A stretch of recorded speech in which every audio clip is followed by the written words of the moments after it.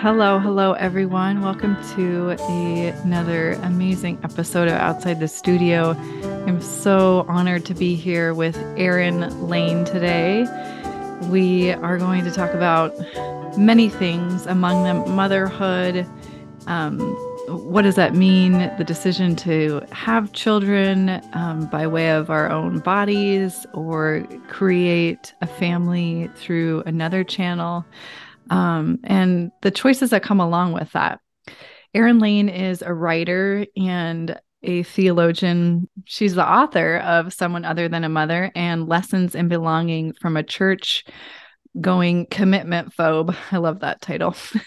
Erin, how are you doing today? Welcome to the show. Oh, I'm tired, but happy to be here. Yeah. Well, you're over on the East Coast, so it's much later in the day for you.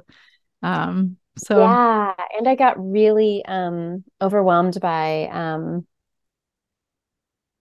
getting yeah, I got really overwhelmed by my life this week. yeah, it Yeah, happens. I did, and overwhelmed by sugar and cheese and just lots of good things that in disproportionate amounts make me feel tired and achy. Oh, yeah. I feel you on that one. I tend to have this tradition. We tend to have this tradition in our family where on Saturdays we will kind of go hog wild with food. So we'll start off usually with donuts and Okay. then do something for lunch that is decadent and rich and coma inducing. And that continues into dinner. And then on Sunday, I kind of wake up with a food hangover, to be honest with you. Uh-huh. But it's almost like Saturday feels like a holiday to me. And then I feel really ready to be Mm. clean the rest of the week. Okay, I like that. I like that. So how do you re-regulate after a weekend a weekend party? A Party of the weekend food senses. party. Yeah. Yeah. Well, I feel like so I'm a certified health coach, and so this comes from the lens of kind of the idea that everything in moderation, even moderation in moderation. Hmm. And it also is a chapter or a page or whatever you want, an idea from the book of Tim Ferriss. It's called The 4 Hour Body, I believe. He has many Okay. 4 hour something titles. This is from The 4 Hour Body. So I loosely kind of created my own eating pattern on a weekly basis after having read that book. And for me, it works because I am a person who I don't do moderation well, right? So if I eat something Hmm. like a donut, then I want 3 donuts. And if I eat something like nachos, then I want the whole plate of nachos. So it works really well for me to just give myself one day where I indulge. And then I feel kind of I don't always get to the point where I feel kind of gross and nauseous by the end of the day, but sometimes I do. And then it's really easy for me to wake up the next day and be like, fresh fruits, vegetables, eat close to the earth, everything that Hmm. my body knows what it is and knows how to process. It's very easy for me to get right back on track and Yeah. feeling better.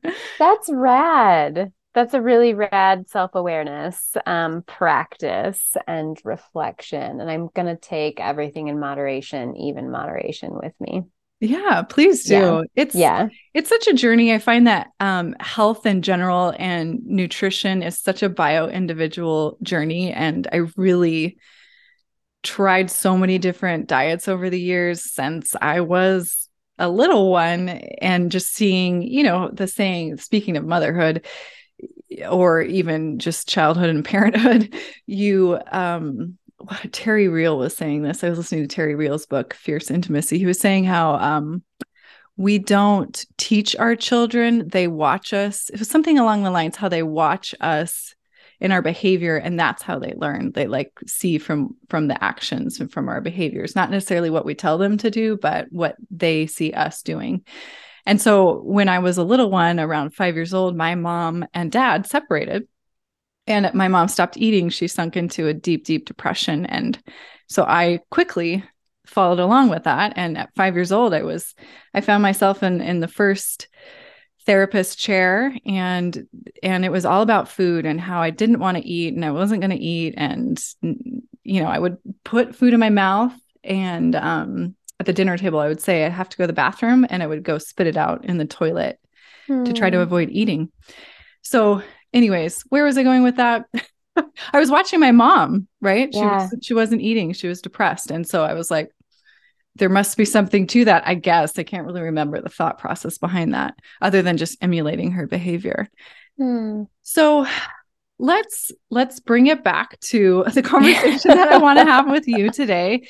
You recently published Someone Other Than a Mother. This is your second book, correct? It's my second book that's just me. Yeah. I got to work on a really fun anthology called Talking Taboo at the start of my writing career. Oh, I definitely want to talk about that as well. But so how did this book come about? What made you decide to write it? Tell me about the title. I want to hear kind of the brainchild of this work. Yeah. So as a writer, I always think about the inciting incident in a story for sure, but also in my own writerly consciousness. What's the inciting incident where I'm like, I've got to discover what the what is behind this irritation, right? Usually it's an irritation, and it could be a good, curious irritation, or it could be an angry, annoying irritation, but it's something, right? An inciting incident that life is going along one way, and then something interrupts it in a way that is not entirely unpleasurable, but quite vexing. And so for me, that inciting incident was after being happily child-free with my partner for 10 years. We unexpectedly fostered and then adopted 3 school-age girls. And we can talk more about how that happens unexpectedly, because plenty of people are like, I mean, you have to go through a lot of training and legal work for those things. But yes, it wasn't the outcome we wanted going into the process. We were really hoping for reunification for them, and that we would be able to rebound, reset into life as we knew it. And so it was the moment after we adopted and it became legal that a lot of folks in our community, and these weren't our closest friends, but they were kind of people on the periphery, got so excited about my life in a way that they never had when I was happily child-free. And I wasn't just happily child-free. Like, I was self-righteously child-free. Like, I told people, like, I am child-free for the common good. I am not having biological children so that I can practice the ministry of availability to other people's children and to myself and to other people. And so I just felt so sad after that initial, like, wave of back pats and atta girls wore off. I felt so sad and lonely that everyone thought this was like an unequivocal good. Felt so sad and lonely that no one gave me this kind of like praise and casseroles and I don't know, empathy before I became a parent. And then after the sadness wore off, I started to get kind of mad, because I thought about all of the women I knew who were still childless and child-free and making families in an unlikely way, and thinking about how much I still had to learn from them and how much our community had to learn from them. But these aren't often the people that we sit at the feet of and look to as teachers, not for that specific quality about them. It's almost we look to them in spite of sometimes the fact that they can't relate to us in this one particular way, rather than saying, I think there's something deeply spiritual, deeply good for our communities, that's worth paying attention to in these people's lives. So I decided to set out to understand what it was about these scripts we've been given socially that, one, bifurcate a woman's life into a before and after, before she has kids, after she has kids. And it's always, not always, but traditionally assumed, right, that it's an if, not when. It's a when, not if. It's a when you'll become a parent, not if.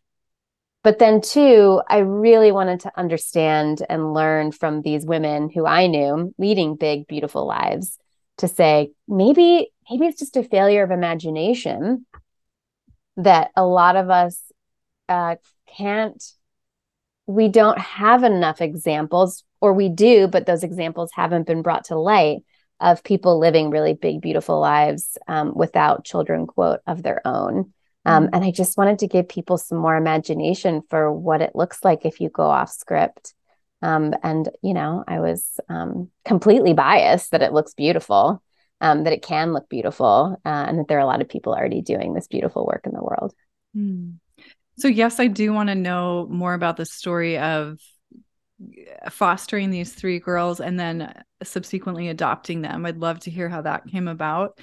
And I have so many other directions I want to go. And also I just want to say that I so empathize with this work that you've done, this body of work that you've put together, and that experience of choosing to be childless and self-righteously so. I feel like I've been standing on my own soapbox, and I didn't even realize it until you just said it right now, that I have been standing on my own self-righteous soapbox about my decision not to birth my own children. We have since it's been about 5 years now, not officially adopted my nephew, my husband's nephew, so his sister's son. But he came to live with us when he was about 15, and he's from Mexico. He came here to learn English and just to have a different experience in life. And now he's in college. So I really, really empathize with this before and after, this kind of like, I mean, you just put it so beautifully, so I'm not going to try to re-say it. But yes, please tell me about this experience of these girls coming into your life and how all of that unfolded.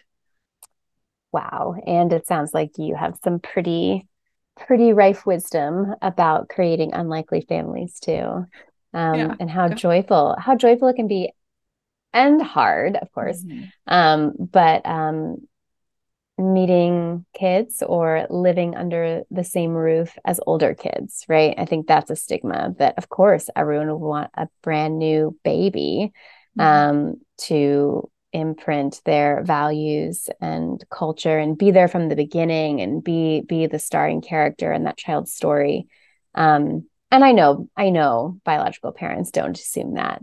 But sometimes that feels like that's the narrative that gets sold to us, is that parenting older children is less preferable, less rife with wonder.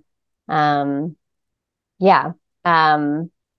B rather than the thing some of us really feel suited for and really deliciously enjoy. So that's part of the reason my partner and I ended up fostering. The short of it is neither of us had a strong desire for children of our own. Going back to me feeling tired at the beginning of this podcast, I have just started describing myself as a low capacity woman, and I have less and less shame about saying that out loud.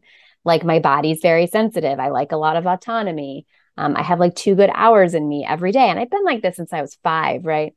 So I just, on the one hand, like physically didn't have a desire to do this thing that was always lifted up in my world as like a superhuman woman's strength. And I'm like, that just seems real ambitious. And I don't have a real desire for that. I don't have a real imagination for that. And that just sounds really tiring. And just like I'm not a long distance runner, there's just something about that, the physicality of it, that's actually not, I don't need to test my body in that way to know that my body can do hard things. That's just not a hard thing I have a lot of imagination or desire for. And then I met my partner, and he, felt differently about why he didn't have a desire for children or biological children. He worked with children for a living and kind of had that classic teacher, youth group leader vibe where like, I'm with kids all day. I really like to be able to have some buffer between time for myself and time for my community. And I just worry that if I didn't have that margin, which a lot of parents and caregivers know that without margin, it's really hard to do your own reparenting and your own repair and reset so that you can be a good neighbor in the world. So both of us discerned, I don't think the biological parent thing is our thing, but we are really committed to our community. We are really committed to kind of that classic religious spiritual calling to love God, love neighbor as ourselves. So we also didn't want to just like only hang out with friends who thought and acted and valued what we did. We're like, I don't know, we feel like there's something to be learned about feeling more at home with strangers in our community, and also making surprising kinship with people that we wouldn't naturally rub up against. And so we tried for a time to just be like those really cool friends that would like babysit people's children or let them go out on a date night. And for whatever reason, it fell flat. And we tried to do lots of like volunteering in our community, and it just felt flat. It just like didn't actually feel like our relationships were deepening, or changing us or changing the people we actually wanted to learn from and be beside. So I think it just dawned on us one day that we both really love our house. We really like homemaking in the non-traditional sense of the word, but maybe sort of traditional. Like we like cooking, and I like picking out pillows, and we're a little bit of neat freaks, but that's not always compatible with like hospitality. But like, yeah, we're sort of like, the way for us to enjoy doing this thing in the world is to share this thing in the world, or else we're going to become like monsters of curation. And so what's something that happens in your home that's not making your own family, but is still deeply rooted in community? And fostering was one of those things. That we were going to a church at the time that had a lot of foster parents in it, that has its own sordid, beautiful history. Yeah. And we're like, well, this is one way, we'll try it. And we just kept saying yes and yes and yes to each next step, until we found ourselves with our very first placement, which ended up being the girls we adopted. And the short on that, because I want to hear your beautiful story and your beautiful questions, is very quickly their parents' rights were terminated. And very quickly. I mean, you often hear people talk about how long it takes to adopt children in the foster care system, but our experience was the opposite. We had to decide within the first 3 to 6 months of knowing these children if we wanted to be the people to walk with them on into the future, or if we wanted to kind of help them transition into a new home and into new families. And we did some good old fashioned Quaker discernment, and we're just more compelled by the yeses than the nos. Wow. How old were they when you got them? When we first met them, they were 10, 8, and 6. Okay. Right. And people were like, that's so great, you kept siblings together. And we're like, this is just a subset. This is just a subset of their family. And even keeping this particular subset together, like, I just think everyone had a desire for it to be clean and easy and make sense, that we could sort of like brush over the fissure that already has happened if a child finds themselves in foster care.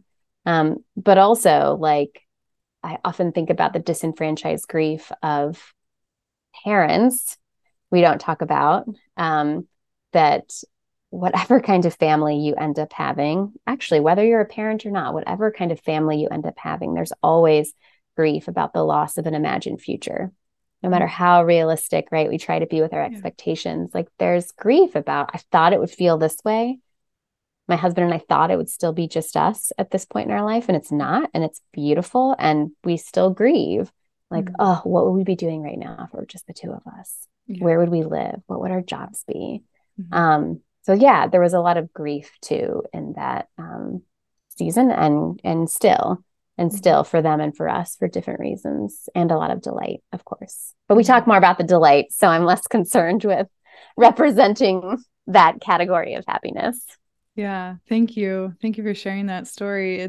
I can so much about that I empathize with it, in particular when you started to talk about your experience of the before and after of how people treated you, and as I guess a woman in her own right without a child, right? And then doing this which it is a noble thing to do. It is, but it's kind of like, well, everyone around me, I always feel like this, and this is part of me being self-righteous, and I own that and I acknowledge it, but everyone around me having their baby showers and their gender reveals, and I'm expected to show up time and time again with presents, for all of these milestones. What about the milestones in my life that don't involve children and, gender reveals and baby showers. Like, I always think back to this episode. Are you a Sex and the City fan? Have you seen Yes. Yes.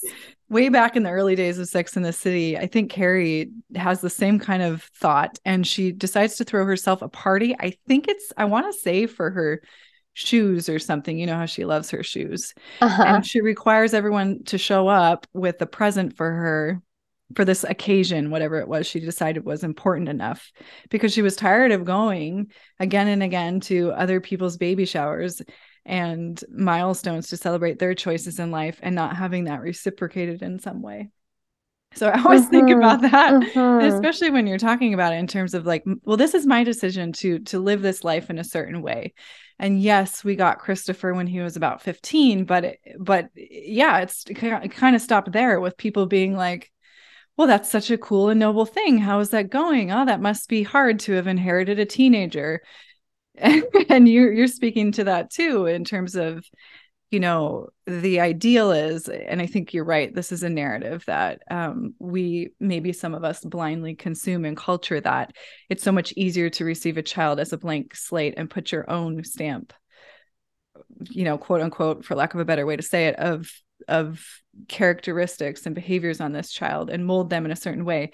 But I have always felt, and I don't know if this is true for you too, Erin, I have always felt that level of responsibility from infancy onward to create a human being who is, upstanding, independent, smart, self-reliant, without, excuse my language, fucking them up from that young age was terrifying. Yeah. And I didn't want that responsibility.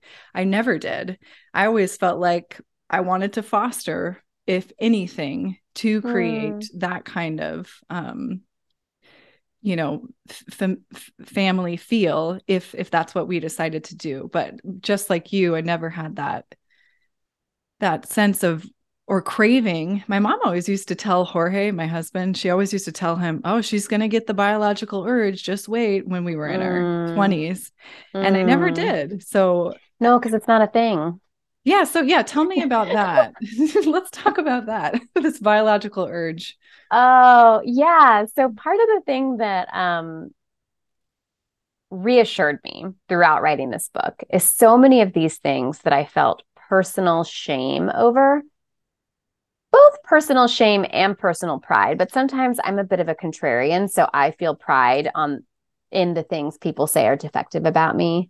Right. That's my defense mechanism. So, right, if they're saying something like, you're just not very maternal, I'm like, that's right, motherfucker, I'm not, right? like it's just right. That's, I think a lot of us do that. We take the things that we have felt less than for, and we try to revalorize them. And that's right where the self-righteousness comes out too. Is it's like, if you're not going to celebrate it, then I guess I have to like turn up the celebration a notch of myself, which is a really beautiful tactic. I just wish that we didn't always have to convince, we didn't always have to counter, we didn't always have to point out the milestones in our lives, right, that we want to be celebrated for, whether parent or not. Like when you're going off script, yeah, you just kind of have to turn up the volume a little louder on your life if you want people to come and surround you in a way that they do for the more traditional stuff. So that makes so much sense to me that you and I would do that. And that's part of what I loved about writing the book, is that so many of these things that I'm like, why am I not celebrated for it? Oh, because this is like a systemic thing that the patriarchy has sold us for some time. I don't think I even use that word in the book, but that's what these scripts are, that essentially say the best and brightest life for a woman is motherhood. And of course, modern women can do other things, but at the end of her life on her deathbed, that's probably going to be the thing that she says like was the greatest love of all. And that creates such shame for women who don't mother or don't mother traditionally. It can create such shame. Because then it's like this fear of missing out. Even if I lived a life that I really savored and that I really could stand behind at the end, is there a part of me that was not fully realized? Is there a part of my love that I didn't explore or didn't understand as fully as parents? Well, there's no way to prove that, right? There's no way to disprove that with these shitty scripts. And then on the other hand, if a parent hears that like motherhood at the end of your life is going to be the thing you can hang your hat on, then it's also really shaming if motherhood is hard and if you don't like it, if your children forget your love, if, yeah, you like it as one thing among many, or as I like to say, you're vocationally polyamorous. And people just want you to like keep coming back to that one relationship as like the primary one. And you're like, it's one of many I enjoy. So all that's to say, each chapter in the book is structured around a Schutte script. And I try to investigate, like, where did that idea come from? And the very first chapter is your biological clock is ticking.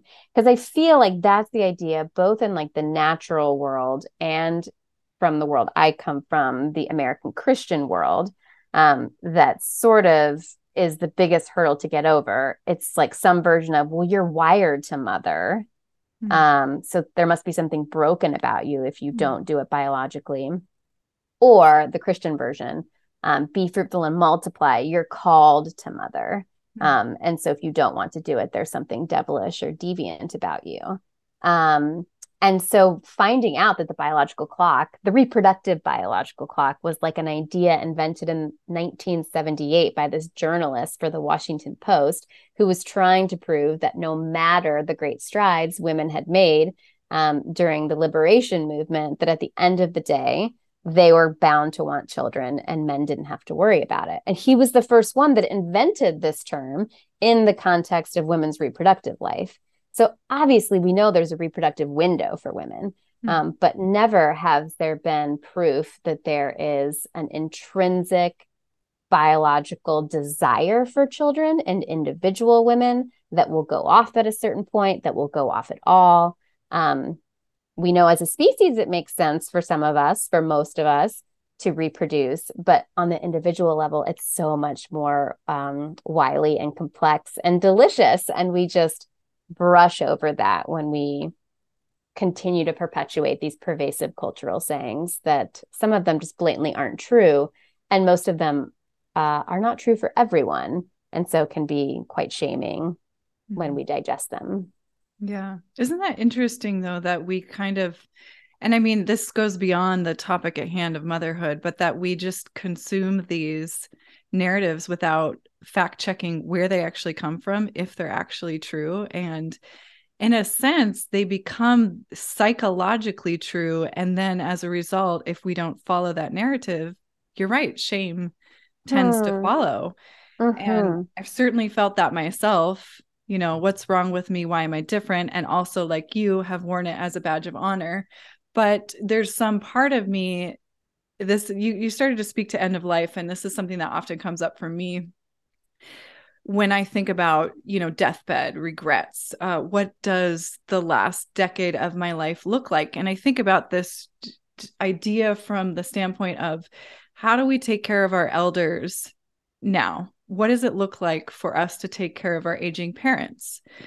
Well, in my experience, having gone through watching my grandmother pass away in the past, she passed away right before 2020, 2019, right before COVID hit, and she was suffering from Alzheimer's and dementia. It was horrible to watch, right? But there was a period of time where she was placed in an institution in a home.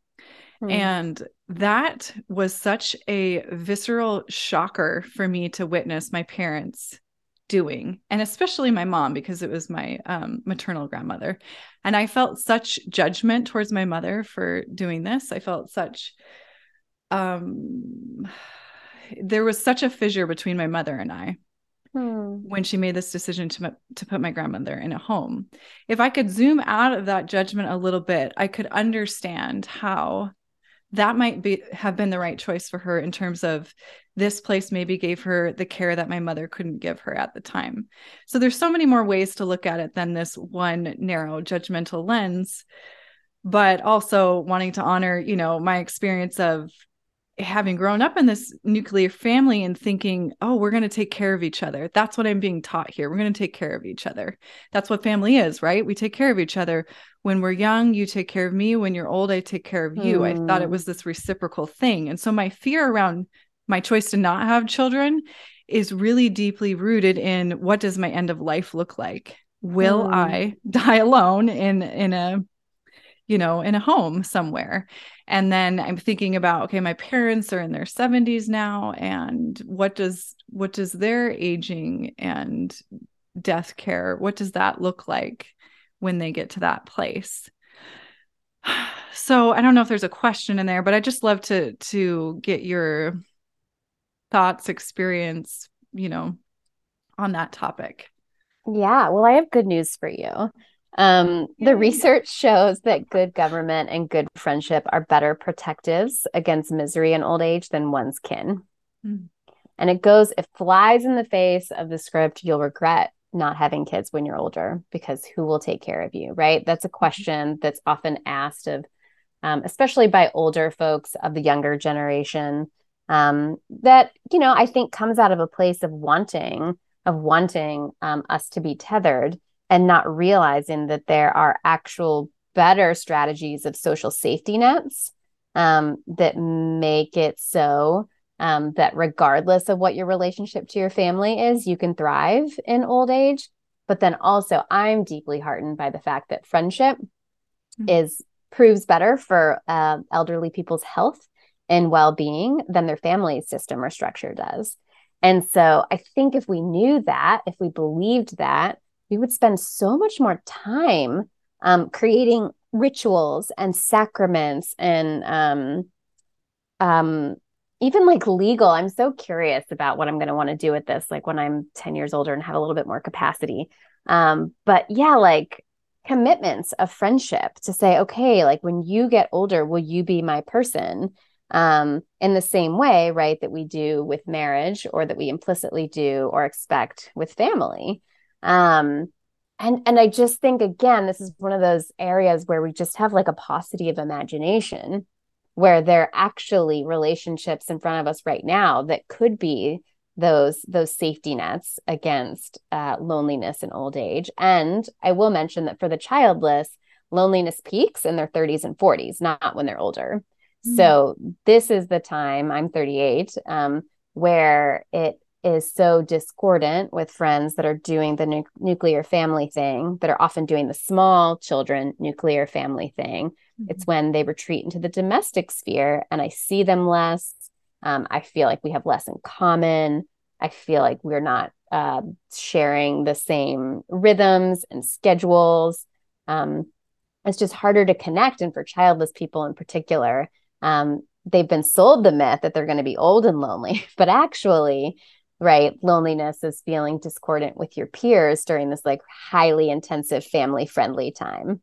And I think that's both discouraging if you or your listeners find yourself during that period, but also heartening that it won't feel this way forever, that they have shown that like older parents have friendships of the deepest, or as deep in quality as childless folks do. So it kind of comes back around, but it takes some time. And again, it's those friendships in old age that create for flourishing and often more lasting health benefits than family. So I love that research. I mean, it helps relieve me of any expectation that my kids will take care of me when I'm older. And it helps me say, like, I get to cultivate relationships with trustworthy people. And sure, maybe that's an incentive for me to keep making friends that are outside of my generation, both older and younger, right? I just think, again, like we could be so much more creative about the kind of flourishing we want to create for ourselves and other generations if we took this focus off the nuclear family being all things to all people and actually started diversifying our sources of strength and relationship. That's so beautiful. I love that. It makes me think of the Blue Zone, and which is, I believe it's a book. I remember studying about the Blue Zones, which are particular pockets or cultures where people tend to live longer with more ease. Okay, I've heard of this. Because of their community around them. Typically, it is related to this idea of having community and having support and having friendships. And among other things, of course, that has to do with nutrition and things along those lines. But the obsession that we have in this country with nutrition and how it translates to, aging with ease, it doesn't really make sense to me. It doesn't really add up. But if you look at that as compared to other cultures around the world that are more community based and have more, there's more like socially accepted as we age places for older people to be, and it's revered, and it's just part of the culture to get old. It's not like, it feels like to me here that we do have this very lens and narrative of thinking about old people being kind of put away, out of mind, out of sight in an institution. And unfortunately, that's been just my experience with this one particular recent death. But yeah, I love that it's good news. Thank you for that. I feel much better. I'm glad we talked about it. Well, and just to share the wisdom of one of my friends, Lisa, who I interviewed for the book, like one of her favorite things to say is like, you can have children without having children. Mm-hmm. And I think from what I know of the Blue Zones, right, there's lots of ways for people in their old age to interact with children mm-hmm. that aren't their grandchildren. And it's a win-win. It's a win for them as elderly folk, and it's a win for the children to be around other adults in their community who they can develop friendships with and create safety with and get curious about. And I just think, yeah, again, we just assume that there is an assumption that if you don't have kids, right, again, even our language, then you are childless. And you're like, listen, I don't have kids of my own, but that doesn't mean I don't have a relationship with kids, or I won't have a relationship with kids when I'm older. And some of those kids might very well be real sources of intimacy and curiosity and delight. Yeah. Yeah. Oh, that's such a nice reminder. I love that. I'd like to switch gears now and talk a little bit more about, our current cultural landscape, what we're seeing in terms of motherhood choice to be a mother, women's rights in general. It's feeling really heavy on my mind, in particular, just having voted for general elections in my area and feeling like there's these very dichotomous messages coming from each side of the political spectrum, and feeling like, whoa, what do I do with this? This feels it feels almost like an attack on womanhood to me and my rights. So, and I think this book is so salient and so prescient in terms of this topic, and I'd love to chat with you more about that. And yeah, I mean, I'm just going to say it, abortion in the United States, turning back Roe v. Wade. And I think about having this conversation with my mother when I think I was in high school. She told me about, and I know she'd be okay with me sharing this. She told me about having to go to Mexico to have an abortion in, I think it was I want to say 60s. And how scary that was for her, how dangerous it was for her, how, it was kind of like this, they drove over the border at night. It was very clandestine. It could have ended a lot worse. Luckily, she was okay and everything worked out. But I mean, it feels like, is that what we're returning to? Do we need to be worried about this?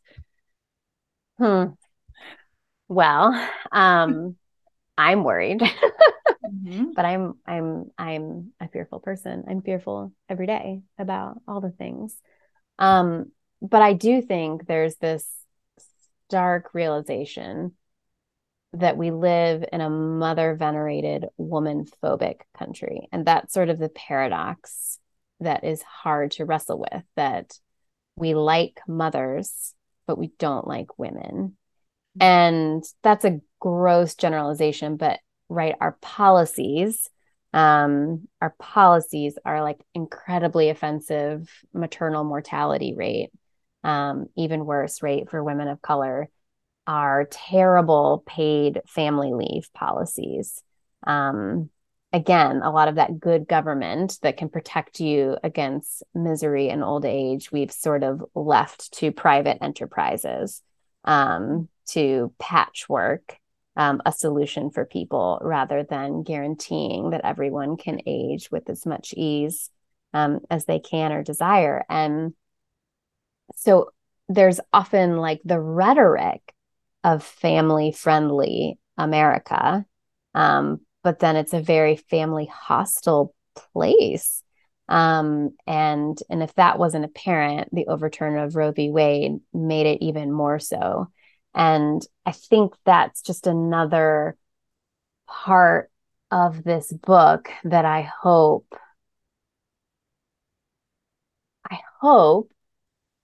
gives women back some agency that they might be feeling is in short supply right now, to reclaim co-authorship of their story. And I don't say authorship because I don't believe that like we can destine everything about our lives. I don't think choice is foolproof, right? There are lots of things that happened to me that I didn't choose. But I can always choose to like participate with my life, rather than feeling as if I'm a blank slate on which things are happening to. And I think that's that life with and not to, that I really hope this book inspires. That I do think motherhood, if you have the privilege and the means and the resources, is better discerned than destined. And I want to keep having this conversation where we say like it's okay. It's okay to not feel what you're supposed to feel about motherhood, whether you're doing it or not. Whether you're in the, dualistic before or after, which I personally think is bollocks. Like it's okay. It's okay to not feel what you're supposed to feel, traditionally defined. But what then do you want to do? How then do you want to live? How then do you want to move with your particular desires while also taking care of who's here? And I think that's the thing I feel pretty strongly about, and I would hang my hat on at the end of the day, is I really firmly believe in taking care of who's here. Mm-hmm. And because I'm a low capacity woman, that meant I couldn't also have children of my own. I couldn't also have biological children and show up in the world the way I wanted to. It just didn't feel like it would have integrity. And I think we need to be more and more honest with women in this mother venerated woman phobic country about how hard it is. How hard it is just to do the work of being human right now. Mm-hmm. How hard it is, as I said earlier, to reparent ourselves, regulate ourselves, show up in the world so we aren't doing violence to other people because of our own unprocessed shit. And I know from a lot of women who opted out of having biological children that it is an act of deep hope and it is an act of deep faith. It's not just this idea like the world is shit and I don't want to bring another human life into this, hellhole. I mean, plenty of people have said that to me too, but I think it comes from a deep desire to do repair work, that they simply don't think they'd have the margin for if they were also not sleeping through the night right now. And again, one is not better or worse than the other, but I do think we haven't stressed enough the hopeful, faithful, creative, courageous option, choice to, if it is a choice, opt out of parenthood, traditionally defined, in order to really focus your capacities on who's here. So I hope that's something that people take away from the book. It's a hard time to be a woman. And it's okay. It's okay to embrace your limits. That's a fine way to make a choice too. Yeah. I think you're speaking to the question I was going to ask you next, and actually my last question for you, but I'm going to ask it anyways, because I'm curious if you want to add on anything to this or if the answer will change. And the answer or the question is, what do you imagine is the best possible outcome of this book for a reader, for women, for our culture?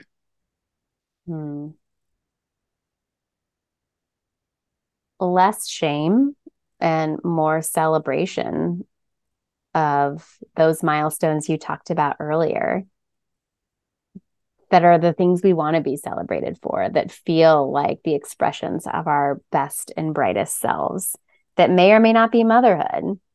And I really want us to start noticing how we can start celebrating the under-celebrated about a woman's life, but then also start re-narrating for other people when we have the capacity, because again, most days I don't, to like reframe when someone says, hey, I bet you're so tired from parenting all day. And I'm like, no, I'm tired because I ate cheese yesterday, right? Like just continually when we feel like we have the capacity to just keep pushing back on those cultural assumptions about the all-intensive mom, or about the like all self-care all day childless lady, right?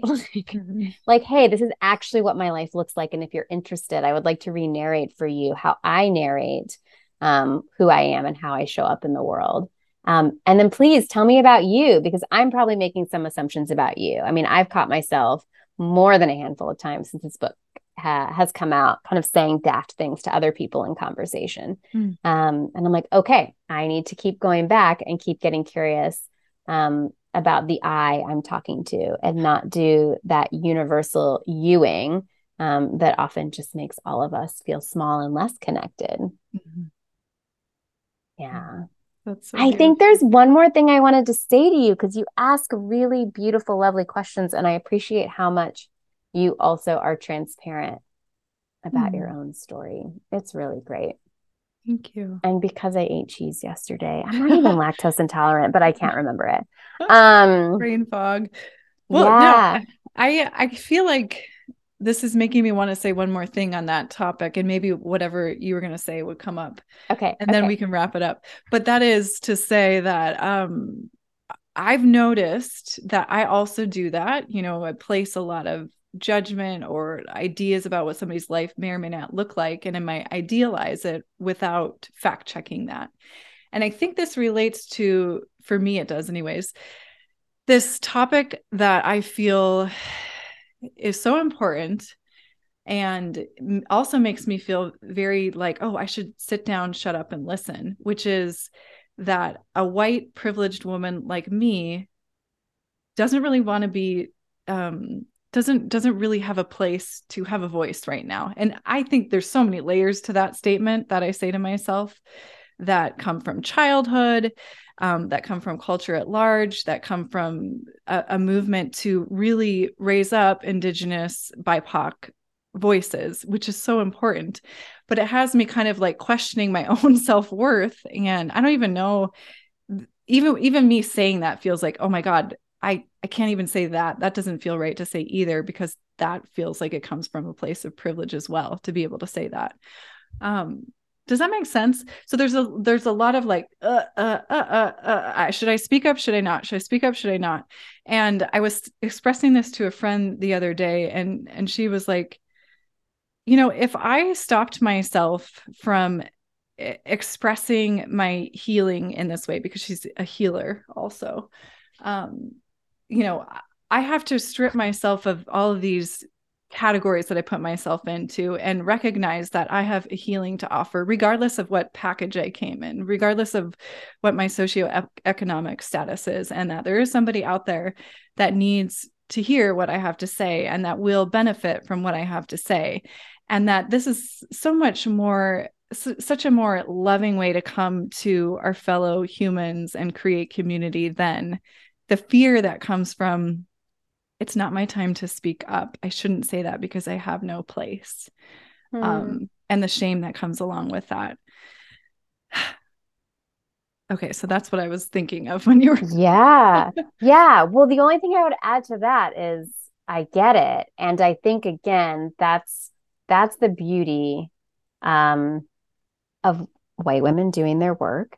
But also knowing the historical context for a lot of the discrimination and oppression that women and BIPOC and other marginalized groups have experienced, because what knowing the historical context does is helps us see when we are feeding into a trope and helps us see when we are showing up as our true embodied selves.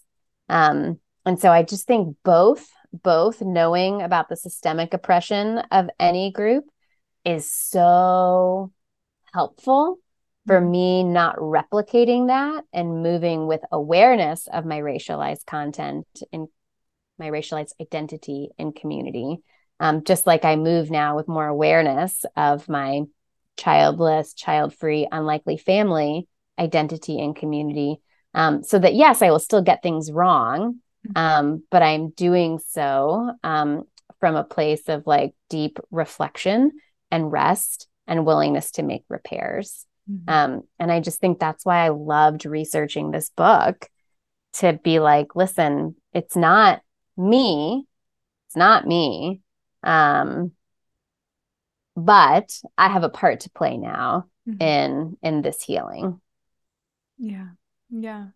Well, that's exactly it. I mean, I think that's why that I wanted to say that, is because it's so much more about the healing than it is about, to me, it feels like this slip into this narcissistic view of myself, and what privilege I do or don't have, but rather, yes, knowing the historical context, and also to just give ourselves permission to try and to say, I'm sorry. And how could I do that better?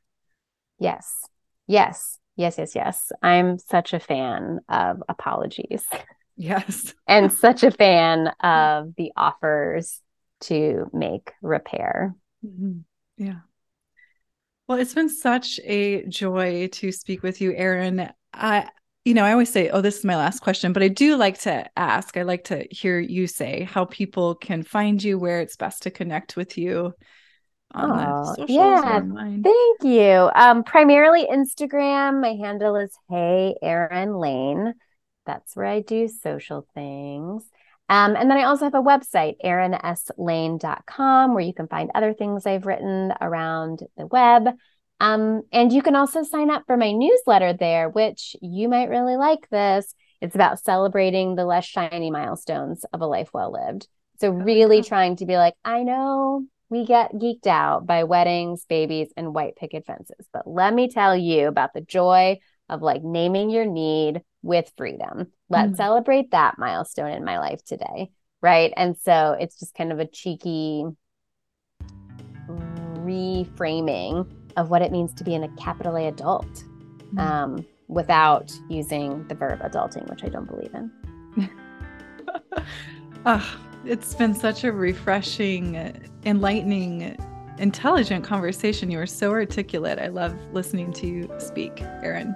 Thank you so much for your time. Yeah, thank you for your deep thoughtfulness. My pleasure.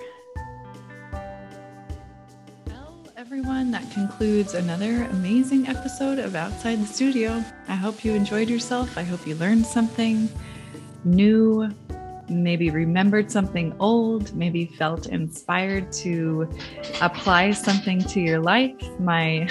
You can hear my dog in the background. She's doing a little happy dance. So Daisy enjoyed it.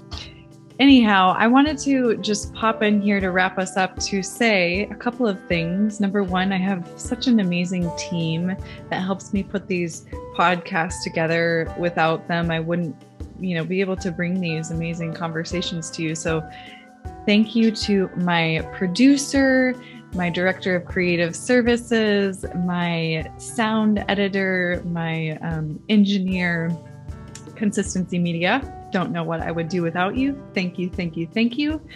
And the amazing creation and artistic musical genius, Drew Lovern. Thank you so much for putting together this music specifically for Outside the Studio. So unique to the show, only place you're ever going to hear it is right here. Thanks, you guys. You make my world go round. Stay well, everyone. Thank you for listening. Don't forget to subscribe, rate, and review, share on the socials, especially if it's a show that you think, hey, this could help somebody else.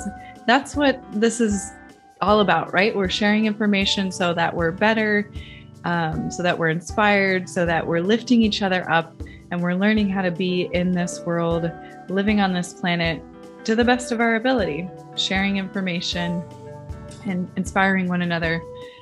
And that's my hope. That's my hope for the show. Take care.